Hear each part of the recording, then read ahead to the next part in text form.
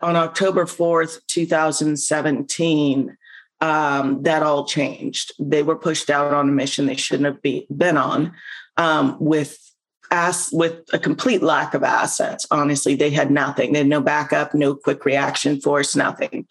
And so I didn't know any of this at the time. All I know is that night I get a call from my mother-in-law that there was a news flash across her phone stating that a Green Beret team in Niger, up near the Niger-Mali border, had been ambushed, and that some Green Berets had been killed and others injured. And that's all she knew. And I knew instantly that that was Brian. And I told her, I said, that's Brian's team. Brian's dead. And I received a knock at the door 2 hours later.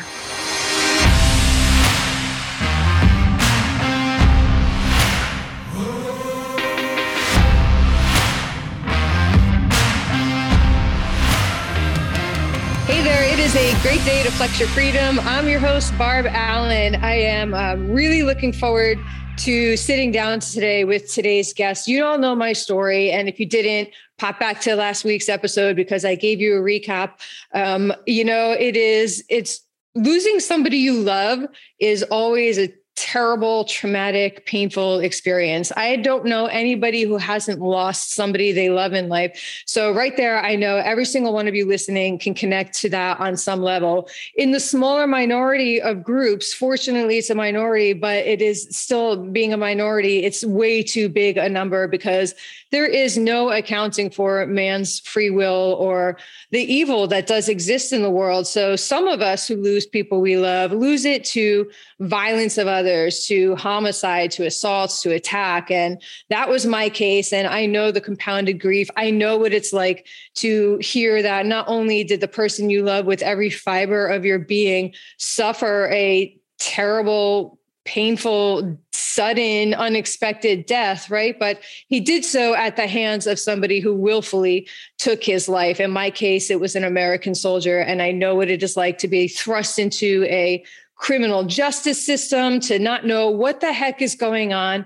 And then on top of that, if you've been in the criminal justice system at all, you know how overwhelming and additionally traumatic it can be, right? But I was a civilian, a National Guard wife, not really in the military world, but also in the military world. So I'm already in this in-between land. And then I'm thrown into the military criminal justice system. So it's two foreign worlds to me. And it was just this hodgepodge years of just trauma and confusion and betrayal and whirlwind. And again, I'll say fortunately, because within that military world of the Gold Star wives, I am also a minority, right? Very few people go through my experience. You all know my friend Taya Kyle. Her husband was not killed in the military, but he was murdered. So that's as close as I can get. My mentor, Terry Seifert, her husband, Chris, was killed by Hassan Akbar, not that long, about 2 years before my husband Lou was killed. And she mentored me through the criminal justice. So there are other people out there, but you have to kind of look for them, right? And so it can be really isolating when this happens to you.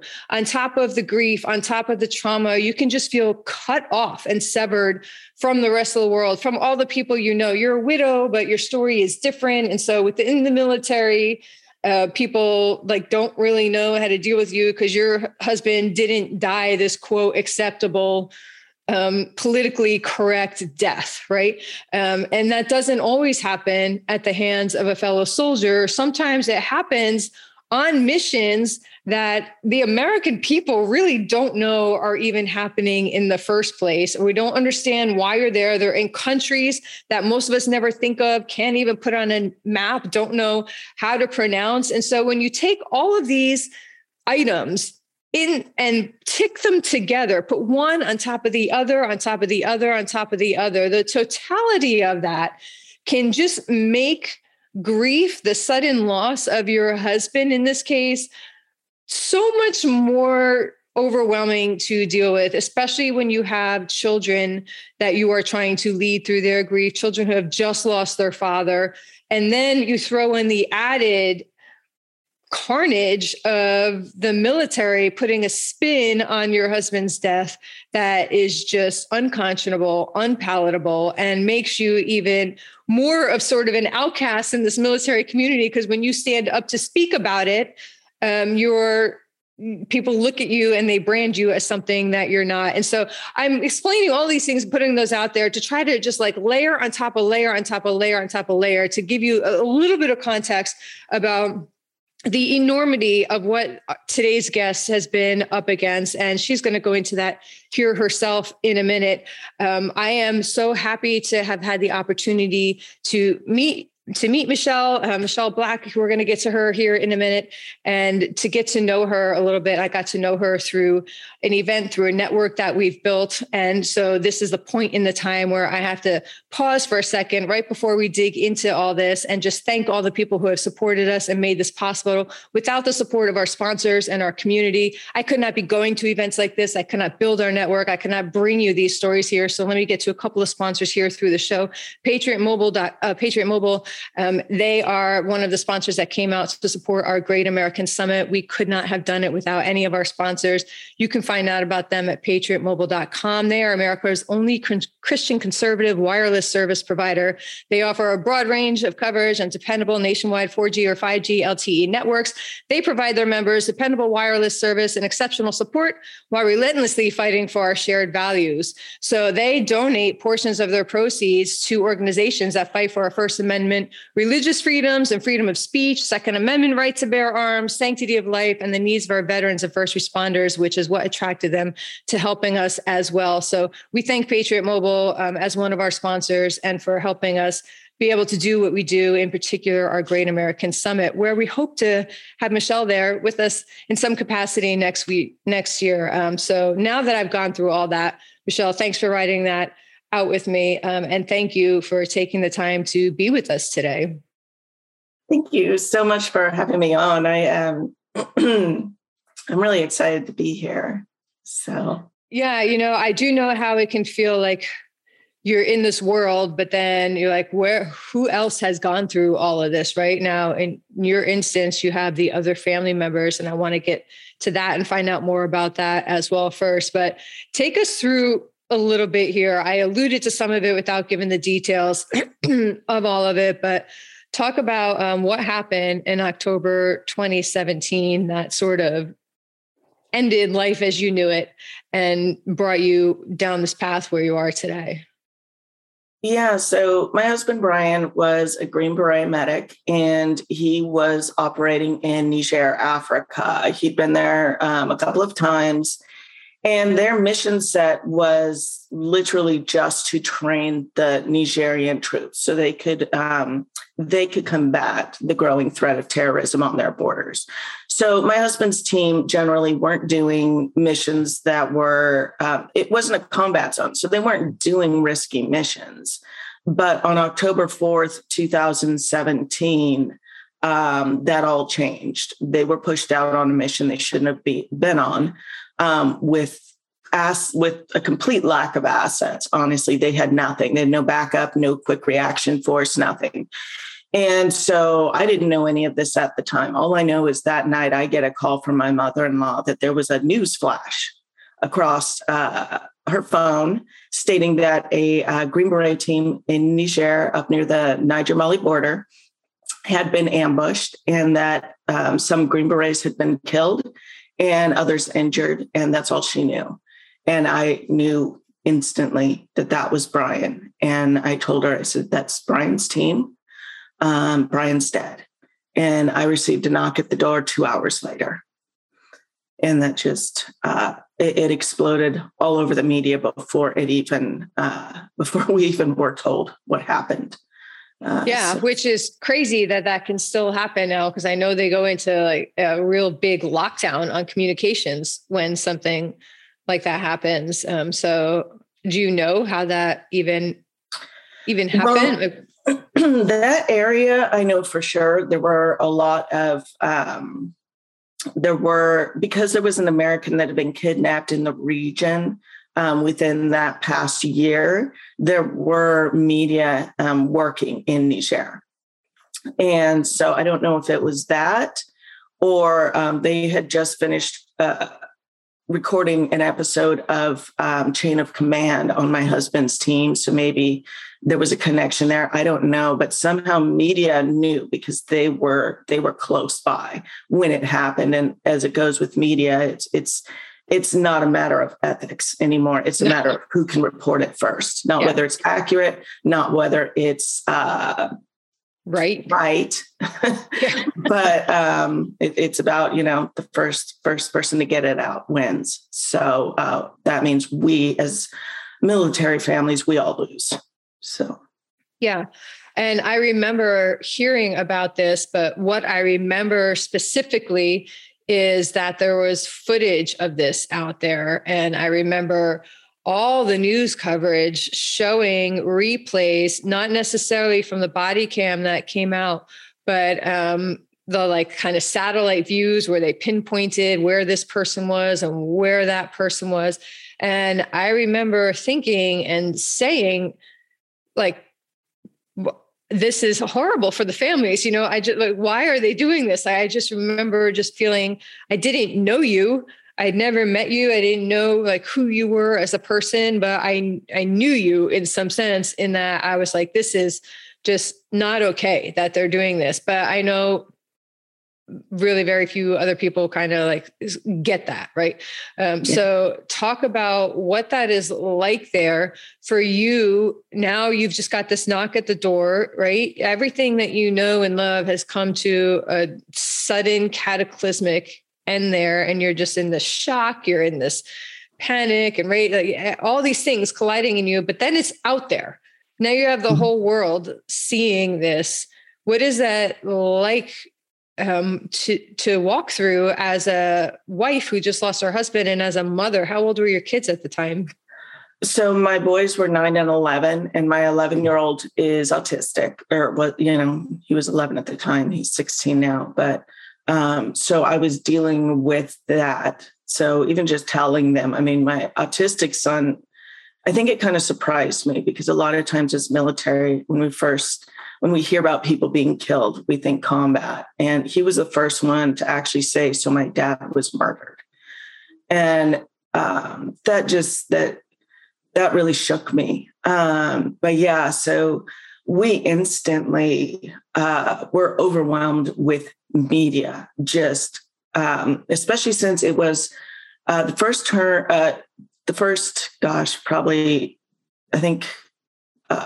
Trump had just come into office that following year. So it was really his first year. And so the media was really pushing hard to destroy him, just anything, everything gets politicized.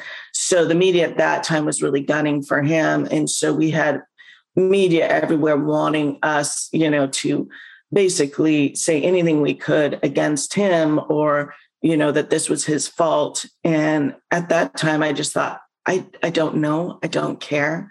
My husband's on a 10-man team in nowhere, Africa. I doubt Trump made a call or was aware that they were ambushed. But,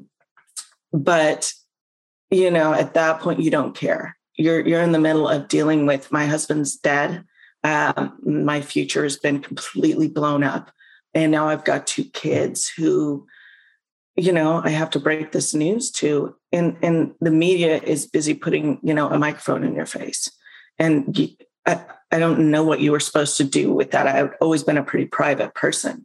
So to suddenly have that just influx of all these people trying to track us down, get our opinion when I had no opinion. All I had was grief.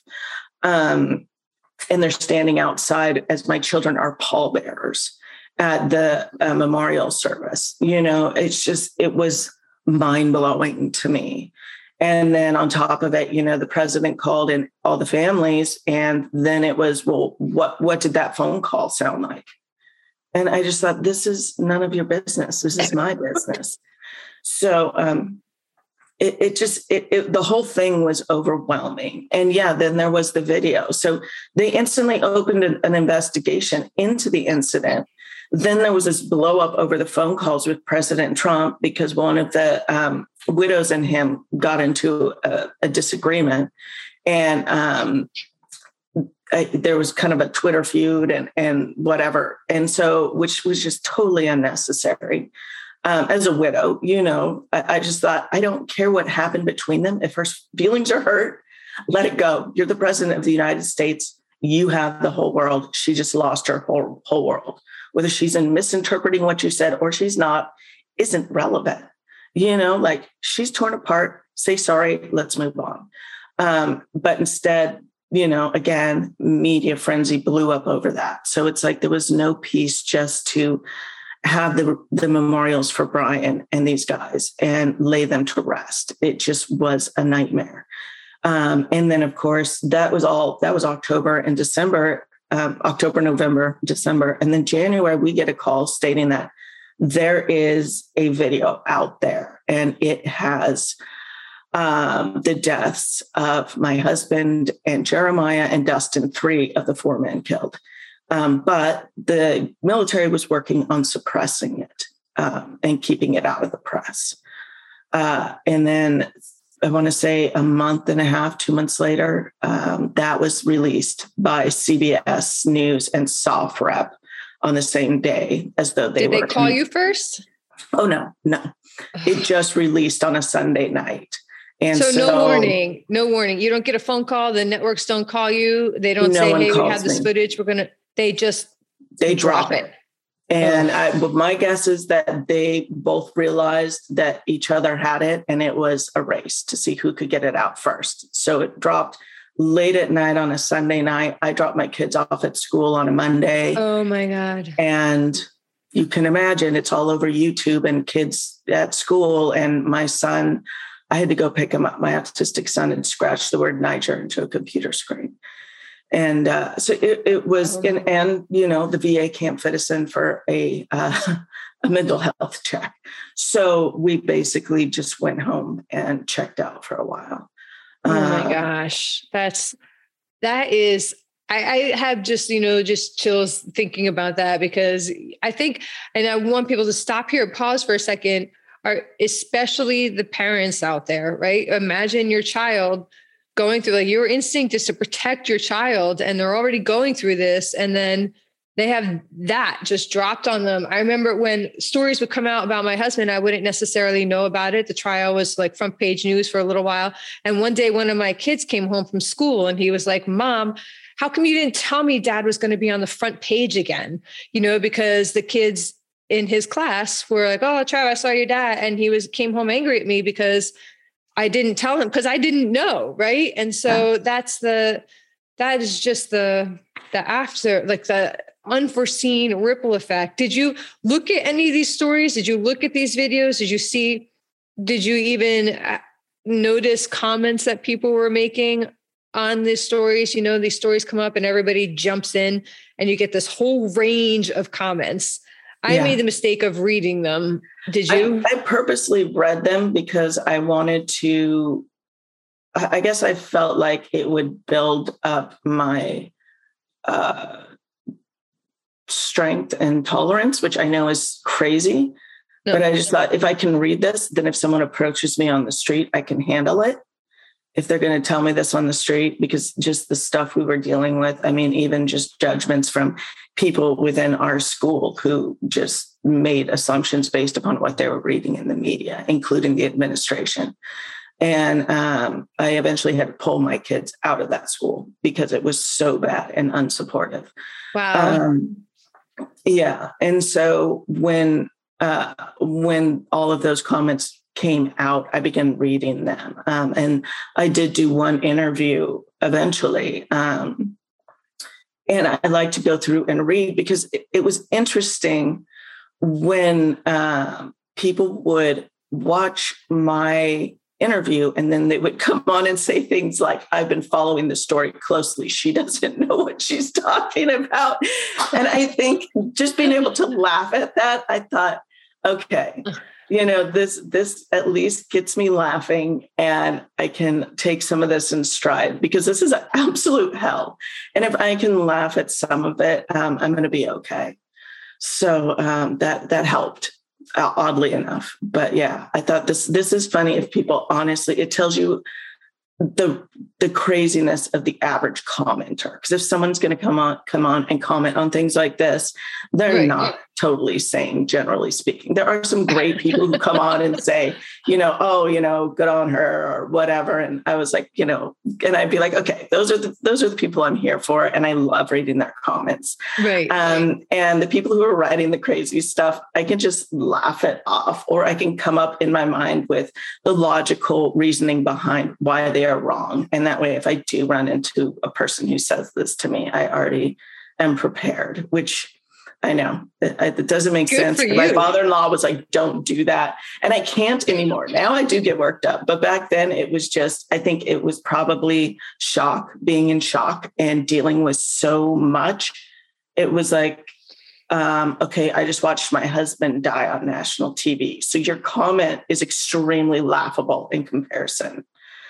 So he should have just, punched the gas. I'm like, right. Like while the bullet was in his head, or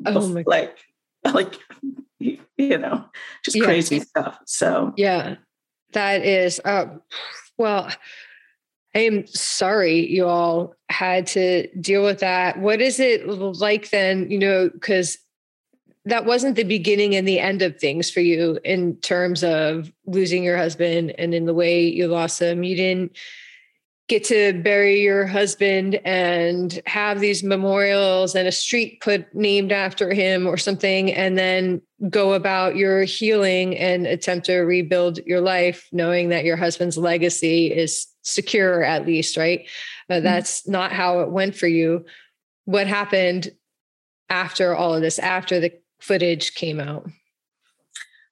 So simultaneously, as the footage and all this other craziness is happening, the news is doing what it does and following the investigation. And of course, the investigation is leaking to the media. And so I began to hear that anonymous sources within the investigation are stating that the team acted inappropriately, that they were a bunch of cowboys, that they had gone rogue, hunting after a terrorist. And anyone who knows Green Berets, and me knowing my husband as well as I did, there was no way that this was true. With the amount of training they go through, not to mention the fact that Green Berets, they undergo all these like psychological evaluations. They're some of the most steady and thoughtful people there are, and logical. So to go rogue, to hunt down a terrorist with no backup and no support is not something they would ever do. There's no reason to take that kind of risk. And that's not what they do. But in the media and to the general public, it's like, oh yeah, soldiers, a bunch of cowboys, makes sense, right? It's what we see in the movies. But in reality, I mean, this isn't a Jack Carr novel, right? Nobody's going rogue. So that was interesting to begin to hear that. And I thought, okay, this is not what investigators are finding. Some anonymous source is probably just somebody wanting to talk to the press who hasn't gotten, I don't know, is maybe making notes for this investigation, isn't an officer or whatever. So I figured we would just wait. And my father-in-law, having been a Marine, convinced me the same thing. Like, hey, listen, this is just media trying to get the first thing out there the fastest. And they don't even know the difference between a red beret and a green beret, because that was a constant conversation, on media, because some of the guys were support who were killed and some were green berets. And so they were trying to figure out what the specialty of the red beret was. And so it was just, he's like, if they can't figure out the difference between a red and a green beret, then surely they're not reporting on this correctly the way the investigation is. So when the investigation comes out, I'm sure we will find the truth. And so we waited, and he and I talked as time went on and learned more. There were 3 con-ops. It turns out the guys had left originally on, I believe it was the morning of the 3rd. Early, and had a 1-day mission that they had written a con-op for, which is a concept of operations report detailing what they're supposed to do to make sure that those higher up the chain give approval, and then they get all what all of the assets they need for that mission. And so they had written a con op, gone on this one-day mission, completed it successfully on the third, were headed home. And we found out that there were 2 more con ops written, and that they were not written by the captain of the team, but that the team had gotten turned around while they were still out, and people higher up the chain had written the next con ops and pushed the team ahead. So as we headed into our briefing, which the investigation wrapped up in the end of May, beginning of April. So we headed into our brief mid-April. So we were like, okay, we want to figure out who wrote the different con ops, who actually, ordered the second part of the mission, and, what that all entailed, because the second part of the mission is when they were ambushed. And what we found when we got into the briefing room was that they refused to discuss the last 2 con ops at all. And I was shocked when they began to say, this is the team captain, Captain Perazini, who is at fault. And what was one thing I do want to back up on is, in the media, they had already released names of operating Green Berets and pictures of them from the team, and had already started pegging and going after Captain Perazini and saying that he was at fault, and that the whole team followed him on a rogue mission that he basically tricked them or convinced them to do. Yeah, and that it got them killed. And so what was interesting is going in and having AFRICOM, the investigating officer, actually tell us that. And I thought that, to me, was so far-fetched, because to have the first concept of operations written by the team captain, who is the lowest of the officers, right? He's the highest on the team, but he's the lowest of the officers. And somehow that's what led to 4 American deaths and this ambush, a day and a half later, 2 con ops later, that made 0 sense. And so I began to ask them, I said, well, they went down and did this mission, and he wrote the con op for that. And they said, yes. And I said, but that was completed successfully. So what about the next 2 con ops? And they were like, well, Mrs. Black, those had to be written by somebody else. And I said, okay, well, who wrote those? Well, we're not at liberty to say. And I'm like, okay, well, did those have all the proper approvals and whatever? Yes, they did. And I was like, well, then they still didn't have proper assets, and they were still severely lacking assets when they were ambushed. So and it was like, well, yeah, but they had proper approvals. Those con ops did. And I was like, right. But who were you talking to when you did this, and how did you get in to meet them? So was it all the family members asking these questions? Was it? No. So what they did is they individually briefed the family groupings. So I got briefed with my in-laws on Brian. So it's like Brian had a briefing, and then I'm assuming each other family. I think some of the families got split up depending on, their relationships. I don't really know, but I do know that my family just got one lump briefing. And so we went in, and so it was me and my family being briefed. And there were a few times, a few specific questions, and I go into great detail in my book on exactly what was said throughout it. But there was one point. And your book, by the way, is behind you, Sacrifice. Oh, yeah, it's right there, and it has a new cover as well. But yeah, so I go into extreme detail, just laying out exactly what happened. And I had my CAO with me there, my casualty assistance officer, my father-in-law, and my mother-in-law. So we kind of went through and just put together all the pieces of what happened in there, because it was crazy. There was one point when my father-in-law asked a question, and there was a JAG lawyer sitting behind him and my mother-in-law, so no one else could see him but me. And I saw him stand up and shake his head for an answer for the investigating officer to answer. Like, don't answer that. Yeah. Well, he shook his head, as in, my father-in-law asked, had you run a second threat assessment for sending them alone to the Mali border? Because originally there was a heliborne unit that was supposed to go with them. And they had gotten turned around due to weather. And so my husband's team had asked to return to base. And we were told that no, they did not request to return to base, that they just preferred not to go. But, you know, they were okay with it, as, you know, right. It was like wordsmithing to make it sound right. And it became pretty clear. And then my father-in-law said, well, did you run a second threat assessment? And the investigating officer, General Cloutier, he stalled. And that's when the JAG lawyer stood up and shook his head yes, and then sat back down. And then General Cloutier stalled still. And so then the JAG lawyer said yes. And it was just like mind blowing. And I was like, okay, either they don't actually know the answer, or they are choosing to lie to us. Or they're lying to us. And talk about then what it is like. And again, I'm going to encourage people who want to know more about this to get Michelle's book. It is titled Sacrifice. It is out there. MichelleBlack.com, right, is your website. And MichelleBlackSacrifice.com. MichelleBlackSacrifice.com. And, you know, Google it and you'll find out more. But definitely pick up that book if you want to know more about it. But I want to talk then what it is like.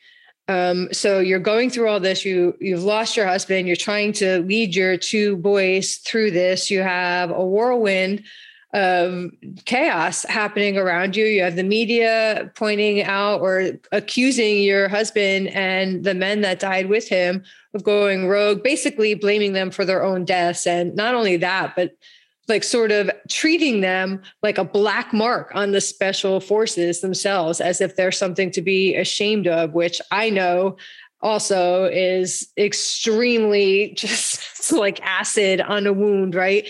And then, so now you're faced with the decision. How far do you take this?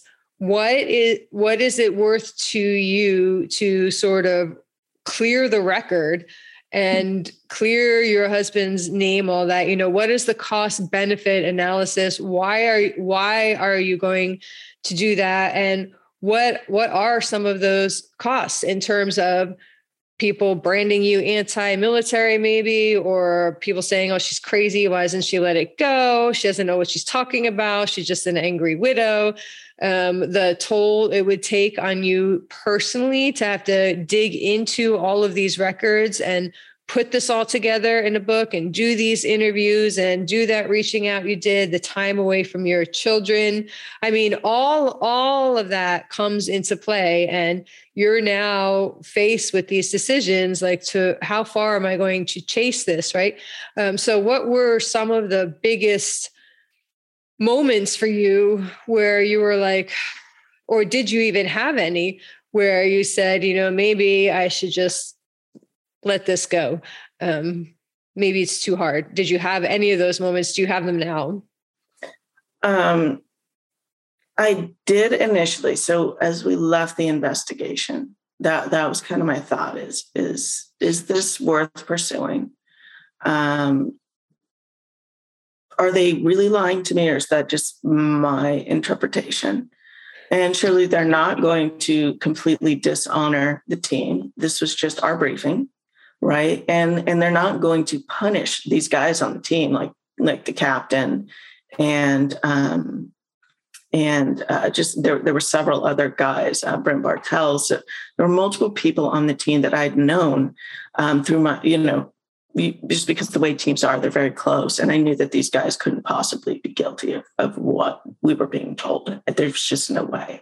So I thought, as long as, they're not punished, then is this worth pursuing? And I thought, not really, because it'll just all pass away, fall to the side, and then we can just move forward and start to heal. And so I kind of decided that, I do have these questions, and maybe the guys that have been under gag orders, I thought once the gag orders drop, I'll ask them about these things and get these questions answered. But it's not worth making a scene, right? And fighting over and being accused of being crazy and all the things that it has cost me at this point. People assuming that I'm anti-military, which I'm not. Right. I'm anti-military individuals having enough power to lie to you, but I actually love the military and encourage my kids to join if that's what they want to do. But unfortunately, if you speak out, that's exactly what they try to do, is label you or what people do, I should say. It's not a big they, but it's what people generally do. Right. They assume you're anti-military. But what ended up happening was, I believe it was 2 weeks after our family brief, there was a media brief by all of AFRICOM. And so the general, the 4-star general running or commanding AFRICOM at the time, General Waldhauser, he began to take questions and speak to what they were going to do moving forward. And he did make it clear that they would be punishing team members, that they would be punishing team captain Perezzini. He completely slandered him during the media brief. And then what really got me was a reporter asked, so are they a bunch of cowboys going rogue? And the general's response was that while all teams on the continent were performing optimally, my husband's team was not indicative of what special operators do. So my husband was a model Green Beret. He was the epitome of what a Green Beret would be until the day he died with a Green Beret on his head. And then suddenly he was being dishonored and completely lambasted by this commander who was basically just trying to pass the blame because he knew that his whole command had screwed up by not giving them proper assets to do a mission that they had said they didn't have proper assets to do. And so I lost it at that point. I was like, this is not fair. He's completely just denigrated my husband and all the men who fought and died alongside him. And I think something in me snapped at that point. And that day I was like, I set a timeline and I said exactly 2 years from, it took me a little bit to come up with my plan, but I decided I was going to write a book. I was going to detail exactly what happened on the ground so that it would fly in the face of what they were saying, because I knew what they were saying was a lie. And I decided that Brian died in 2017, October 2017. So I gave myself exactly 2 years from that date to get a publisher. And so I went and I asked the guys on the team, I said, this is not right. And I want to do this. Will you speak with me? And at first they said no, because they didn't want to involve me. And at that point I was like, I'm already involved. The day Brian died, I'm involved. And they were like, well, we don't want that to fly, to come back on you. And I was like, well, what are they going to do? Right. Kill my husband, right? Show his death on TV to my kids, lie to me. Like there's nothing worse that you can do at this point. I have nothing to lose, which is a scary place to be. And it's a scary thing when you've lied to a woman who has lost everything, because there is no stopping at that point. Right. Because now she's already been through the worst that can do. So whatever you're going to do to her no longer scares her. It doesn't, they have no power to stop you using fear, or not even fear is in we're going to come burn your house down, but fear is in, this is going to exhaust you. This is going to deplete you. This is going to drain you. You're like, oh, yeah. And, that's where I operate now, bitches. So and everybody underestimates you and doesn't take you seriously. So you're in the perfect position. Honestly, I remember sitting at a Memorial Day luncheon and turning to the commanding general of USASOC at the time and just saying, I'm going to do my own investigation and write a book and detail exactly what happened on the ground. And he just looked at me like, that's nice, dear. And I was like, okay. I was like, just making you aware, since you were the commanding general at the time. So sorry, I keep coughing. I'm covering. What has been the response from your book?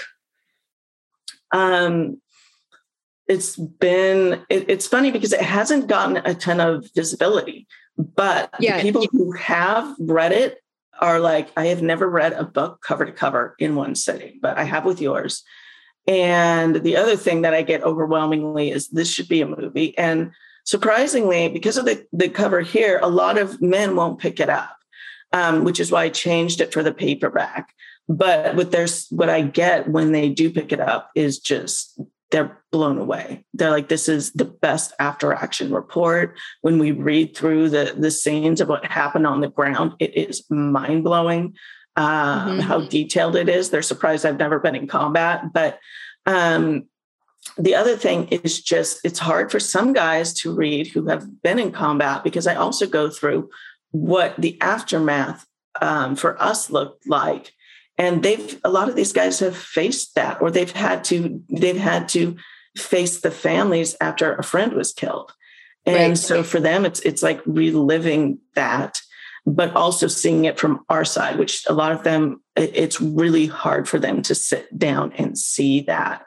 And I know when I was interviewing the men for this, that was, I think, a huge thing that made it hard for them, was coming and sitting down with me, with the kids in the other room, and us going through it, because there were so many, hard feelings that you don't want to feel coming out. So, I'm breaking down, they're breaking down, but we're trying to, get to the bottom, get to the truth of it. And I think because of that, we came out better people for it, because we did sit down and have those hard conversations and walk through the whole thing. Yeah. But when men who've been through combat, especially on teams, read this, and I've lost a lot of guys, they just relate to it so much. So it's I know the first part of the book is really difficult for them, but they do enjoy the on the ground, and as well as when at the end I take apart the redacted report that was given to us by AFRICOM following the investigation, and I pull it apart, and basically, this is what actually happened. This is what they said. This is a lie, and this is who is actually responsible. And this is their name, which I also got a lot of flack for, which is, why did you release officers' names? And my response is always, why did officers release the name of active duty Green Berets who did nothing wrong? Yeah. Touche there, right? Man, Michelle, your story is so crazy, not just like as an outsider listening to it, as an American citizen, hearing about what happens to our troops, but also it's like, you have so many parallels with my story in so many different ways. It's like really just getting to me. Like so many things that you're saying are ringing true for my story as well, which to me is just more evidence and like another opportunity for me to go out there and point out to people listening. And this is not specifically related to us, but it is, in that I don't know if you have people coming up to you, Michelle, I do. And they say, oh, that's crazy what you went through and how you found your way through it. My situation's so unique that I could never find anybody to teach me. There's no mentors, there's no support group, there's nobody who understands what I'm going through. But here you and I are sitting. And again, I feel like that is just more evidence that no matter how bizarre your situation may feel, no matter how alone you may be, there is absolutely somebody out there who, even if they haven't experienced the same exact thing, because nobody experiences the same two things, there's somebody who's experienced something extraordinarily similar to you, who has gone through experiences that you can pull from and learn from as well. So whoever is listening now, if you're in this situation feeling like there's literally nobody on the earth who could understand me, hello, you're just watching two random people who just met at an event who have such bizarre stories that just overlap in so many ways. So take that. If you take nothing else from this interview, which I hope you take a lot more, including going out to buy Michelle's book and hearing her story and setting that record straight and just getting some further awareness of what our men and women go through, is that there is somebody out there that you can speak to as well, who has gone through something similar that you guys can support each other through. But you mentioned something earlier, Michelle, that I want to touch on because we are running out of time. You mentioned, again, another thing very similar to me. When my husband became apparent that my husband was murdered, and I had 4 kids, they were 6, 5, 3, and 1. You don't know what you're doing, right? As a mom, you're like, okay, now I have to deal with my husband dead, but I also have to tell my kids, how do I not screw this up any further? How do I help my kids? How do children deal with trauma? How do children deal with grief? Like, I don't know this. Is there somebody military? Hello, can you get somebody in here to help me with my children, to guide my children through this? Because I don't know how. Like, can we get some mental health here? And my response that I got was very similar to yours, that no, there is no mental health services available for your families. And then I went to my county because my children had lost their father to murder. And the answer I got was, well, the crime didn't occur in this county, so your children are not eligible for county services from the crime victim specialists. And so mental health is a raging issue in this country today for so many reasons, but for the men and women and the families that serve, I'm not going to try to speak for the whole country or even for everybody who serves, right? Just for my situation and for the people that the experiences I've had. How did you deal with that with mental health? And do you have thoughts moving forward on how we can help other families in this situation? And I'll go specifically for the military now. I'll go specifically for military, those who serve. We'll keep it a little niche. To improve the mental health services and support for families, because you got to have the strong family unit to have a strong soldier, I think, as well. It's all intertwined. So do you have thoughts on that? Yeah, I mean, it's such a challenge. I have so many thoughts on that. I know one huge thought I've had is over, specifically towards Gold Star families. And we and the Gold Star family, I'll stop because a lot of people don't know, is somebody who has lost somebody in their family on active duty service. But go ahead. Yeah. And so I'm going to pull this out. But when our spouses are killed, this is what we are given to fill out so that we can separate from the military. And you can't even imagine how much paperwork, how many things we are required to do. I did not get that. The thing weighs way too much. And we have to go through all of that before we can separate from the military. So everything they require for us to do, right? And yet they will not do a single thing for our mental health. My husband just died, and I am going to meeting after meeting where nothing is sinking in. I am doing, obviously, a ridiculous amount of paperwork because now they're kicking me and my family out of the military, essentially, right? If you live on base, you have to leave within a year. You have to separate within a year. And God. With all of that, they have no mental health care whatsoever. So when you're talking about an autistic 11-year-old who watches his dad die on the screen at school, and they can't fit him in. So I basically just had to, I was the mental health care professional for my kids. And that's what ends up happening is I have to read books. I have to talk to them. I have to keep them talking. I bought them a therapy animal. I'm trying to do what I can do because they're not going to provide anything. So how is that even possible? So I'm actually starting an organization right now where we're going to be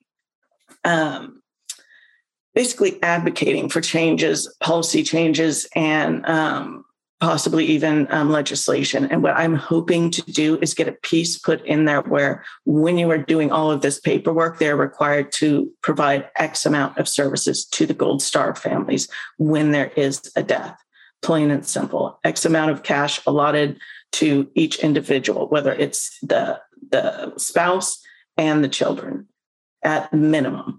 And as far as moving forward with families currently serving, we definitely have an issue right now because unless you are on the verge of committing suicide and can convince them in the ER that you're going to commit suicide that day, they will not see you. Yeah. So.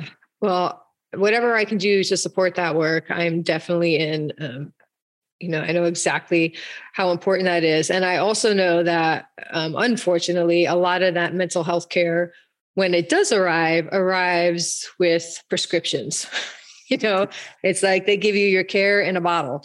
And that is the opposite of what is needed for the majority of people in here. So whatever we can do to help improve the mental health support for all of the military and their families without the stigma and without the necessity of begging for it. I had to beg. I begged and begged and begged. And it took like a week and a half at least for a counselor to show up in my house. They finally did send me a counselor, but only because I literally would not stop complaining about it. I was like, every day, I'm like, I need this. I was suicidal, like sobbing. I was a mess. Right. And so finally they're like, let's get this. And they shipped this woman in who I think literally helped save my life in that moment when she arrived, like on my doorstep.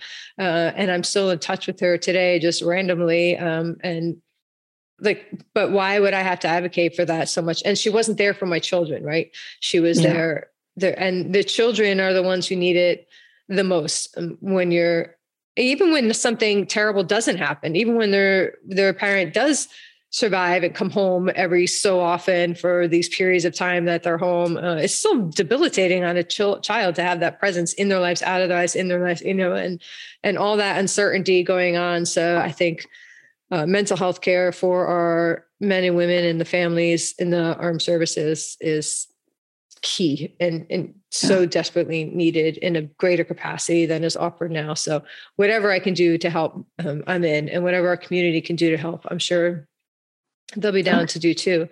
Michelle, I could talk to you for hours about this case and all this. And it's hard to like stop you and pull you in this direction and that direction, but there's so many areas to touch on and to cover. So maybe we could just stay in touch and continue updating on your case. And I'm going to keep putting your book out there for people to see. If you have something that comes up, some new movement or some like, hey, afterthought I'd like to add, if you ever just want to hop on into our community and say hello to people, directly, you're welcome to do that as well. Whatever we can do moving forward to roll you in with it and your work and your message and your story, we're in. Okay. Okay. Thank you. And remind us again where to go to, where your website is for people to find out more about you. MichelleBlackSacrifice.com. And also I'm all over Instagram, Michelle Black 71. So if you go on Instagram or author Michelle Black on Facebook, I'm there as well. All right. So. Excellent. Michelle, thank you so much. Thank you for having me. I really enjoyed speaking with you. Yeah, we'll definitely do it again. Okay, sounds good. Wow, what a great interview. I appreciate Michelle so much for so many reasons. It is always good for me personally to connect with people who have been through something similar, as it is with all of us, right? We all like to connect to people who have similar experiences. It kind of strengthens us, let us know we're not alone, and we can learn from each other and support each other and empower each other along the way. So check out her book, find her online. She is out there on Instagram, Michelle Black. Just Google that on Instagram. You'll pop it right up. She's an author out there. She has an author page to find out about her book, Sacrifice, and show her some love. Let her know that you saw her here on Flex Your Freedom and what you think of her story, and let her know that you got her back too and you appreciate her husband's service and sacrifice. I'm going to close out with thanking one more of our sponsors, because again, we could not do anything that we do without the support of our community and our sponsors, in particular our Great American Summit, which we held for the first time last January, and we are in the process of planning our second one now. So I'm going to give a big shout out and thank you right now to Minutemen Coffee. They are an unapologetically patriotic company. Not only is their coffee delicious, but that company gives back to support those who vow to protect and defend our freedom and liberty. You can find them, MinutemenCoffee.com. They have all different flavors, all different styles. So check them out. Find them online too. Let them know you appreciate their support of those who serve and protect and defend us here at home and abroad. Thank you so much for tuning in. It is a huge treat to be able to do this with you here every week. And don't forget, every day is a great day to flex your freedom.